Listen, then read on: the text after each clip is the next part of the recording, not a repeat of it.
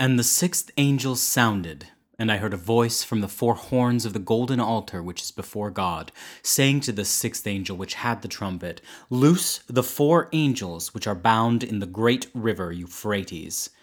And the four angels were loosed, which were prepared for an hour, and a day, and a month, and a year, for to slay the third part of men. And the number of the army of the horsemen were 200,000, and I heard the number of them. And thus I saw the horses in the vision, and them that sat on them, having breastplates of fire, and of jacinth, and brimstone. And the heads of the horses were as the heads of lions, and out of their mouths issued fire, and smoke, and brimstone.